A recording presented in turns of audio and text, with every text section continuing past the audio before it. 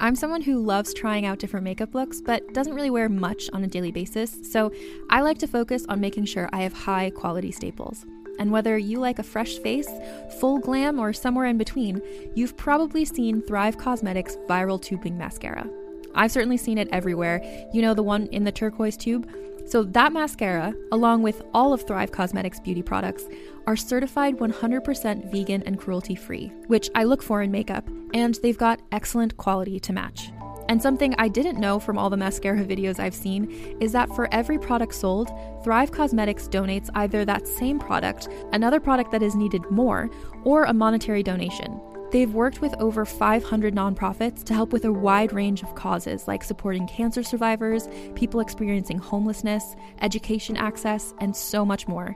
Knowing that makes me feel even better about using their products. And I do enjoy using them. Like I said, I like having high quality staples, and so my favorites are products that are multi-purpose, like the Brilliant Eye Brightener. It comes in a bunch of colors, and I like using them as eyeliner, eyeshadow, and even highlighter. Thrive Causemetics is luxury beauty that gives back. Right now, you can get an exclusive 20% off your first order at thrivecausemetics.com/thrive. That's Thrive Causemetics, CAUSEMETICS.com/thrive for 20% off your first order. Another day is here, and you're ready for it. What to wear? Check. Breakfast, lunch, and dinner? Check. Planning for what's next and how to save for it? That's where Bank of America can help. For your financial to-dos, Bank of America has experts ready to help get you closer to your goals. Get started at one of our local financial centers or 24/7 in our mobile banking app. Find a location near you at bankofamerica.com/talktous. What would you like the power to do? Mobile banking requires downloading the app and is only available for select devices. Message and data rates may apply. Bank of America NA, member FDIC. Hi, I'm Madigan, and you're listening to Your Angry Neighborhood Feminist, a podcast that explores the world through a personal feminist perspective. Hello, everybody. I hope everyone is having a good week so far. Happy Friday. Oh, it feels so good now that I don't have my retail job that I can actually have some semblance of a weekend usually, although I feel like because I work from home, it doesn't really matter what day of the week it is. Like, I'm just getting work done whenever I can, essentially. So, but whatever, it's the weekend, and whatever that means to you, I hope you're excited about it. I wanted to mention Patreon stuff really quick because I had promised another episode to be up on Wednesday. But if you've listened to any of my recent episodes, you know I've been dealing with some problems with my tonsils, and it's been really, really painful. So talking has been incredibly difficult. I recorded the first 25 minutes of the episode for Patreon, and it was just driving me nuts by the end of that 25 minutes, and I had to take a break and stop. So I don't know, maybe what I'll do is just edit that first bit and get it up there to at least hold you over until I can record the rest. I'm doing the best I can. I've been really resting my voice today so that I was able to do this mini episode because I don't want to let you all down on the main feed as well. That would just be terrible of me. So that's kind of my little health update. But while I'm here mentioning the Patreon, if that's something that you're interested in, there's a couple different options. You can join the Angry Feminist Book Club at the $5 level, where you will get 2 episodes a month covering whatever book that I choose or that is suggested to me, so on and so forth, whatever you want to call it. Mostly it's just been whatever book I really want to read or really want to talk about so far, but please send in your book recommendations. I've got one already for July, but please send in your recommendations for the rest of the year, please. I would love that. And then if you want to be part of the book club, but you also want to listen to these episodes ad-free, you can join the Feminist Faves level for $8.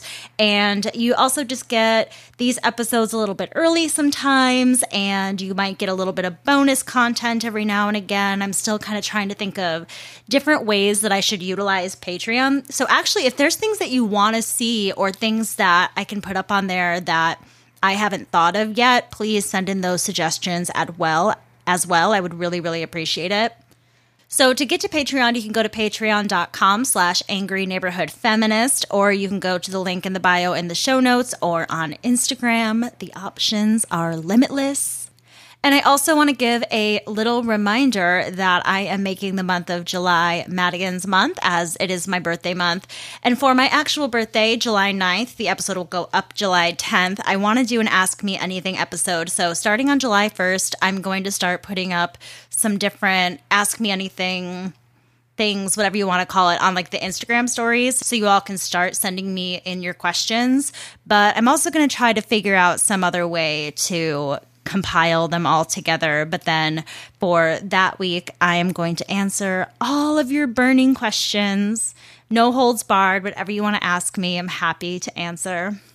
But if you want to just shoot me an email or a DM with those questions as well, that would be great. You can email me at neighborhoodfeminist@gmail.com or DM me on Instagram. I actually just adjusted the Instagram handle because years ago when Keegan and I first started the show, we weren't able to add pod or podcast or anything to the end of it because it was too long.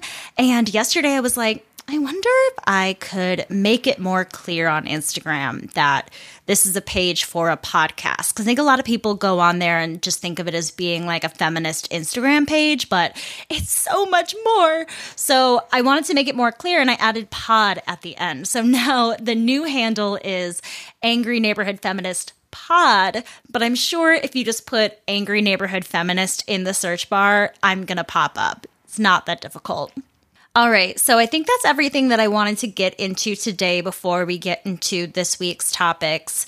I wanted to do a bit of a continuation on the big event that I discussed last week, and that was the imploding of the Titan submersible that unfortunately caused 5 lives to be lost. But there's been a lot of other discussions surrounding this, and I did mention it briefly in the mini episode last week when I was recording that, you know, people had so much fear and care for these 5 billionaires that were lost, yet we lose thousands of people every single year on this planet due to migrants getting on very, very risky boats and things like that, taking really risky journeys in order to get to happier and safer lives. So I really wanted to highlight that today and discuss that a little bit more. There was also an event that happened rather recently that I feel like wasn't discussed nearly enough in the news. When I saw the photos of the boat, it did jog some memories, like I got a news alert or something about it, but this wasn't a major news story that everybody was talking about in comparison to the Titan submersible. So let's get into that. Are you ready to shop? Rakuten's Big Give Week is back. Get 15% back at hundreds of stores, and it's all happening this week, May 6th to May 13th. It's the perfect time to shop for everything on your list for spring and summer, like clothing, outdoor gear, and travel. I know I'm using this week to stock up on some warmer weather essentials at Ray-Ban and Ulta, and I love that Rakuten even helps me save on travel at sites like Hotels.com. Rakuten really is the best way to shop, and you can save even more by stacking cash back on top of deals. Plus, during Big Give Week, that cash back is bigger than ever. With Rakuten, membership is free, and when you sign up and shop today, you get an extra 10% cash back boost. That's an extra 10% cash back on top of the 15% cash back. You won't see higher cash back rates than these. Go to Rakuten.com or download the Rakuten app. Rakuten. Shoppers get it. Hey there, this is Justin Bartha. I made a funny new podcast, King of the Egg Cream. It has the greatest cast in the history of podcasts with actors like Louis Black. I'm torn by my feelings for 2 women. Bobby Cannavale. You can eat it, or if someone hits you, you can put it on your cut. Melanie Linsky. I wonder what these marvelous things are that look just like boiled chicken feet. Jason Ritter. I can break things and pick locks and kill people. Michael Stuhlbarg. The whole point is to inspire people that they should make themselves better. Ari Grainer. No, don't whet its appetite. What are you, an idiot? Me, Justin Bartha. That's not just any egg cream, that's a Lemke's special. And all narrated by the hilarious Richard Kind. This is the story of Harry Dalowitz and how he rose from nothing to become New York's King of the Egg Cream. So if you like funny true stories, come listen to King of the Egg Cream, available wherever you get your podcasts. It is kind of tough to talk about. I feel like a lot of other media, social media in particular, there are a lot of jokes and things out there, especially about the fact that these were billionaires. And I do want to state that, these people did choose to go on this adventure. They signed these waivers that explained that it wasn't very safe. They were also these very adventurous type people as well, it seems like. So this was something right up their alley. They knew the dangers that lie ahead, but it was something fun for them. They were thrill seekers. And the difference between that kind of journey is that you have more choice involved. And I'm sure that there are a lot of people who are not as educated on this who could be like, well, why did these people from Syria and Palestine and Pakistan, why did they have to leave? Like, if it was so dangerous for them to get on these boats, why would they bother? And I think that that's really a lack of insight into the strife that a lot of people live with in different parts of the world. And we're not considering how desperate that person or that family might be for them to get to that place to be like, yes, I'm going to take this very, very risky journey. So right off the bat, that's a very stark difference to me because their consent was very different in a lot of ways. They were being pressured into this situation. When the Titan submersible was missing, the government spent millions of dollars in search efforts, including ships, tanks, underwater robots, and more, all of which were super expensive, all looking for these 5 passengers. But what about the thousands of migrants who lose their lives crossing the ocean each year? Where are their search parties and rescue teams? Where's their publicity? Nearly 2,000 people lose their lives each year trying to reach Europe by sea, according to the United Nations International Organization for Migration, or IOM. According to IOM data, at least 1,999 migrants died between January 1st and June 26th of this year, mostly from drowning. At this same period last year, the number was 1,358. Both numbers are incredibly high, of course, but that is quite a jump in just 1 year. And for comparison, the number of lives lost on the Titanic was an estimated 1,517 people killed. Now, imagine that happens every single year and people don't even hear about it. I read an article, and I don't have it written in this part of my notes, but I'm going to put my sources in the show notes this week because I feel like I read a lot of really wonderful articles. I need to get better about that anyways, but I always have them saved in case anybody wants to know where I get any of my information and things like that. So I was reading this article that was talking about why this year has been worse than past years. And there was one enormous tragedy, which I had kind of alluded to, that accumulated a lot of death, which just happened 2 weeks ago. And that was when the fishing boat, the Adriana, capsized in deep waters off of the coast of Greece, losing the majority of the passengers on this boat. The boat had departed from Libya and contained hundreds of people packing themselves tightly on the boat so they could all fit in. I'm going to put a picture on Instagram, but you should definitely just Google the Adriana sinking or capsizing or something. But there's a picture of this boat with all of the people on it, and it's insane. Like, it looks like when you're with kids at a pool and they put out a floaty and they all want to get on top of it at the same time, and you just see them all slowly falling off and sinking, and it's just pure chaos. That's kind of the image of this boat, is that it's like, there's no way this thing can hold all of these people. It looks incredibly dangerous. And it was dangerously overcrowded.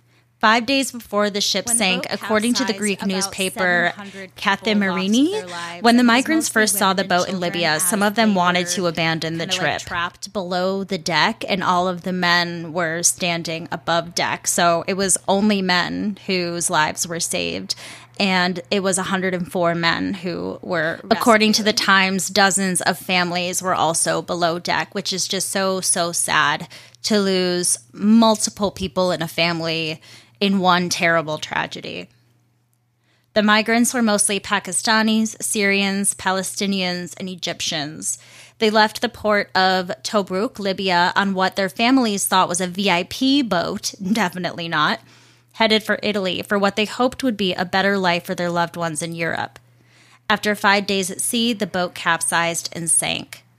I read in the New Yorker that there was a Greek Coast Guard vessel stationed a short distance away from the sinking boat, but they did nothing. 5 days before the ship sank, according to the Greek newspaper Kathimerini, when the migrants first saw the boat in Libya, some of them wanted to abandon the trip. They didn't see how this reportedly 80 to 100-foot-long ship would be able to transport hundreds of people on a more than 500-mile journey by sea. But smugglers who had found people to come aboard the ship and charged them $900 to do so, urged them to come aboard. Migrant smuggling, which has also been referred to as just people smuggling, but I think there are some slight differences. Migrant, I think, is definitely more accurate in this situation, which is the procurement in order to obtain directly or indirectly a financial or other material benefit for the illegal entry of a person into a place of which the person is not a national. The main difference, though there are few between smuggling and trafficking, is that smuggling usually takes place with the consent of the person or persons who are being smuggled, whereas someone who is trafficked doesn't have their own choice. So even though, one could say that coercive consent is not consent, technically, these people did agree to get on this ship. They paid a fine, and usually someone who is being trafficked, I would assume, typically wouldn't have to pay a certain fine. Also, another big difference is that when it comes to migrant smuggling, once the migrant is in the place that they wanted to go, they're free. They can leave. They don't have to stay with the smugglers. But when someone is being trafficked, usually that means that they then have to stay with their captor and so on and so forth. But I feel like it can get a little bit messy and complicated, especially because both practices, in my opinion, are terrible. You are asking for an exorbitant amount of money, $900 from people who are clearly experiencing a lot of poverty or heartache or maybe medical conditions, or there are numerous reasons why people would need to leave their country of origin or the country that they're living in, and it just seems like they're exploiting their desperateness, and then they're treating them terribly in the meantime. It's like once they get their money, they don't really care what happens to them. So yeah, sure, just go on this dingy little fishing boat. Good luck. Godspeed. So, all right, back to the Adriana. Europe's Frontex border agency spotted the Adriana in international waters near the Greek coast, and the crew made its way to the boat and tossed food and water to the passengers who scrambled to collect it. Okay, sorry, this is kind of confusing, but I am going back to what the ship was still on the waters. I'm kind of going back and forth in this story as we're discovering more and more about what happens. But the Coast Guard, at least publicly, has said that it didn't intervene with the boat because the migrants had asked them not to and because they seemed to be on a steady course to Italy. A Greek Coast Guard spokesperson said, "You can't intervene in international waters against a boat that is not engaged in smuggling or some other crime." Is this not smuggling? I don't understand. Somebody help me. They also said that the boat seemed to be progressing on its route to Italy, like I said, and didn't seem to be needing any saving. A report from the BBC, however, casts doubt on this story. According to this report, the Adriana barely moved for 7 hours, indicating that it was obviously in distress, having lost engine power. Several survivors have submitted statements and spoken with journalists, reporting that the boat capsized when the Coast Guard tried to attach ropes to the ship, perhaps attempting to pull it to Italian waters. A Syrian refugee told Le Monde, which is a French publication, so I can't pronounce the name of it. They said, "I don't know if they wanted to push us back to Italy or take us to Greece, but given their attitude, I didn't feel like they wanted to save us."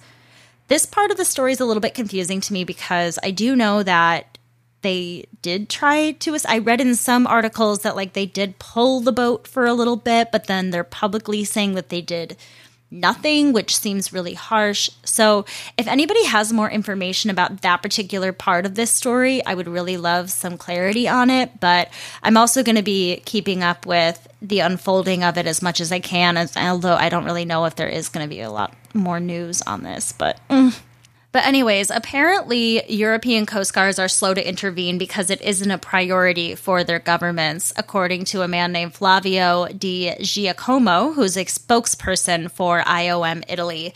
And he says, these migrant boats don't meet the minimum requirement to sail at high seas because they could capsize, so they should be saved immediately. But the Coast Guards are not respecting the laws of the sea.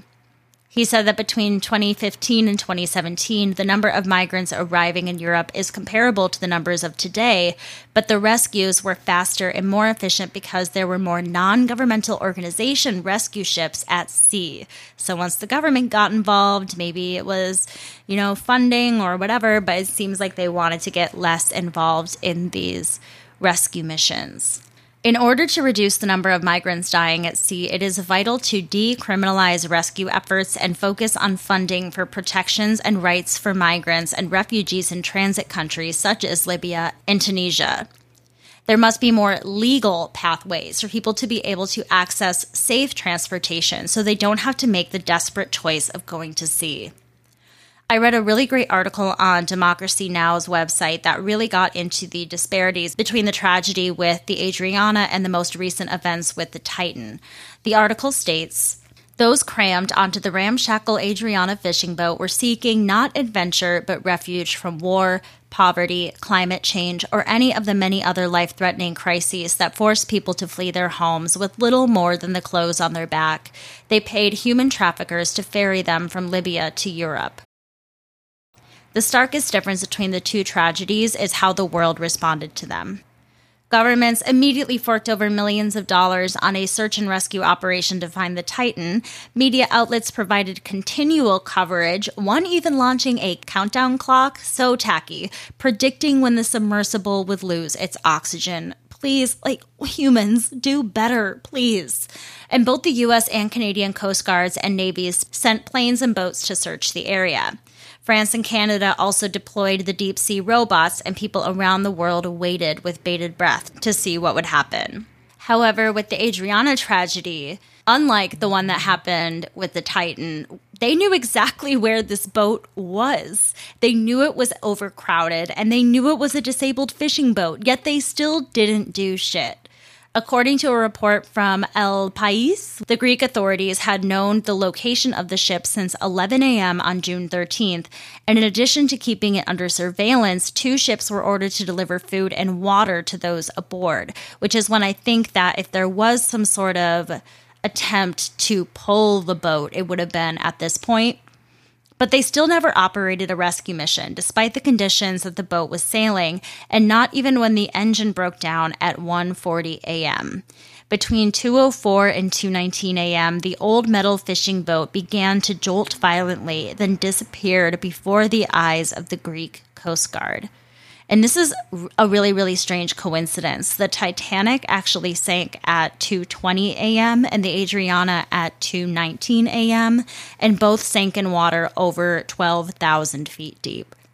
The thought of losing that amount of life in the blink of an eye and just being swallowed up by that amount of deep water is something that, if I think about for too long, is going to give me nightmares for the rest of my life. So let's stop that conversation.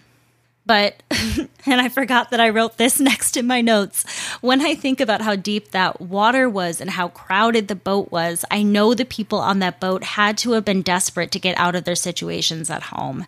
It devastates me to think that someone would do something so risky and daring, but I guess compared to the conditions they come from, maybe this adventure seemed less terrifying. And that's just something that you and I just wouldn't understand. Either that or they shoved down their worries and concerns in order to focus on what's best for themselves and their families. They had to have had a lot of hope. Most, if not all, of the 104 survivors were saved not by the Greek authorities, but by a private yacht that had responded to the distress call. Among the survivors were 47 Syrians, 43 Egyptians, 12 Pakistanis, and 2 Palestinians. And as I mentioned before, all were men as they were allowed to travel above deck. Dunja Mijatovic, sorry if I'm pronouncing that wrong, the Council of Europe Commissioner for Human Rights, said on June 19th, "The shipwreck off the Greek coast is yet another reminder that despite many warnings, the lives of people at sea remain at risk in the face of insufficient rescue capacity and coordination, a lack of safe and legal routes and solidarity, and the criminalization of NGOs trying to provide life-saving assistance." Elsewhere in Europe, pushbacks at land and sea borders, violence against refugees and migrants, denial of access to asylum, deprivation of humanitarian assistance, and the harassment of refugee rights defenders are widely documented. The end of the Democracy Now! Article states, "The Titan and the Adriana disasters were very different, but both were preventable. All travelers, whether migrants or millionaires, deserve rescue. The global response to the Titan's disappearance should be the model for how we respond to migrant vessels in distress. Knowing the names and the plights of those seeking refuge is what makes the world care." And for some reason, the sad truth is that the general population cares more about people like the rich, the white, the privileged, over those who are poor, black or brown, or impoverished. We just care less about those people, after years and years of society convincing us that they're lesser than. So how do we change this? We need to continue to talk about this. We need to look into it. I think that if we see, I'm talking to myself here, those news bulletins pop up that, if I can't read it right now, take a picture, read it later. Stay educated, be in the know. And I also think that, I've been reading a lot of books lately about people who have escaped authoritarian regimes and things like that. And it's really helped me grow a lot of empathy and understanding for people who are leaving a certain situation. Not that I didn't before, but the more you learn, the more you're able to, feel a certain way about things and be able to see their injustices. So I would encourage all of you to do that as well. I had a whole nother topic that I wanted to discuss, but my throat is starting to hurt, so I think I'm going to cut it a little bit short. But I did want to mention that I was going to talk about the fact that Governor Greg Abbott of Texas just signed Senate Bill 12, which starting September 1st fines businesses that host drag shows where minors are present. And Texas is just joining the ranks with Montana, Tennessee, and Florida as well, who within recent months have all passed very similar bills. And it's really shady and really terrible. I'm going to keep my notes, and if I'm able to get it in next week and there isn't another crazy big news story that will take most of my time to talk about, I will definitely discuss it then. But definitely look into it. And if you are a listener from any of those states, I feel your anger. It just doesn't make any sense. It's so stupid, and it's so clear that the Republican Party and the people who are passing these bills have ulterior motives. Either they are trying to distract their base from, things like gun violence and other tragedies that are going on in the world, or it's that they are trying to bolster their image for their base for the upcoming presidential election. Wink, wink, Ron DeSantis. So I'm sure I will be discussing all of these more in the future, but that was kind of my last little Pride tidbit, I guess, for the month. It's so sad. Pride month has come and gone. It's over. But I really, really enjoyed this month again. And thank you so much to everyone who sent your coming out stories. A special thanks to Daisy Egan from the Strange and Unexplained podcast. They are just so lovely, and I really appreciate them sending over that funny, if not, kind of loud message. I really, really appreciate it from everybody. Thank you for making that episode just another one of my favorites every year. I just love it. It makes me feel good, and I really love hearing from all of you so much. Don't forget to send me any questions that you might have for the AMA. That is going to be not next week's episode, but the following week's episode. I'll be sure to remind you all on Instagram. Make sure you follow me there if you want to see everything that's going on. Remember to hit me up on Patreon. If you love the show and think others will too, leave a review on Apple Podcasts, rate me on Spotify, share an episode with a friend that you think they would enjoy. If they're big Dolly Parton fans, send them the Dolly episode. If you think they would enjoy, Keegan and I discussing toxic masculinity from back in 2018, send them that one. Although I don't know how good the audio is. Anyways, that is all I have for you all today. Thank you so much for listening to another episode. With all of that being said, I encourage you to rage on. Bye.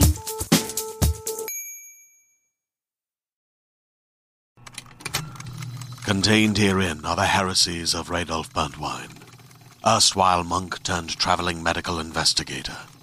Join me as I uncover the blasphemous truth of a plague-ridden world, that ours is not a loving God, and we are not its favored children. The Heresies of Radolf Burntwine, coming January 2nd, wherever podcasts are available.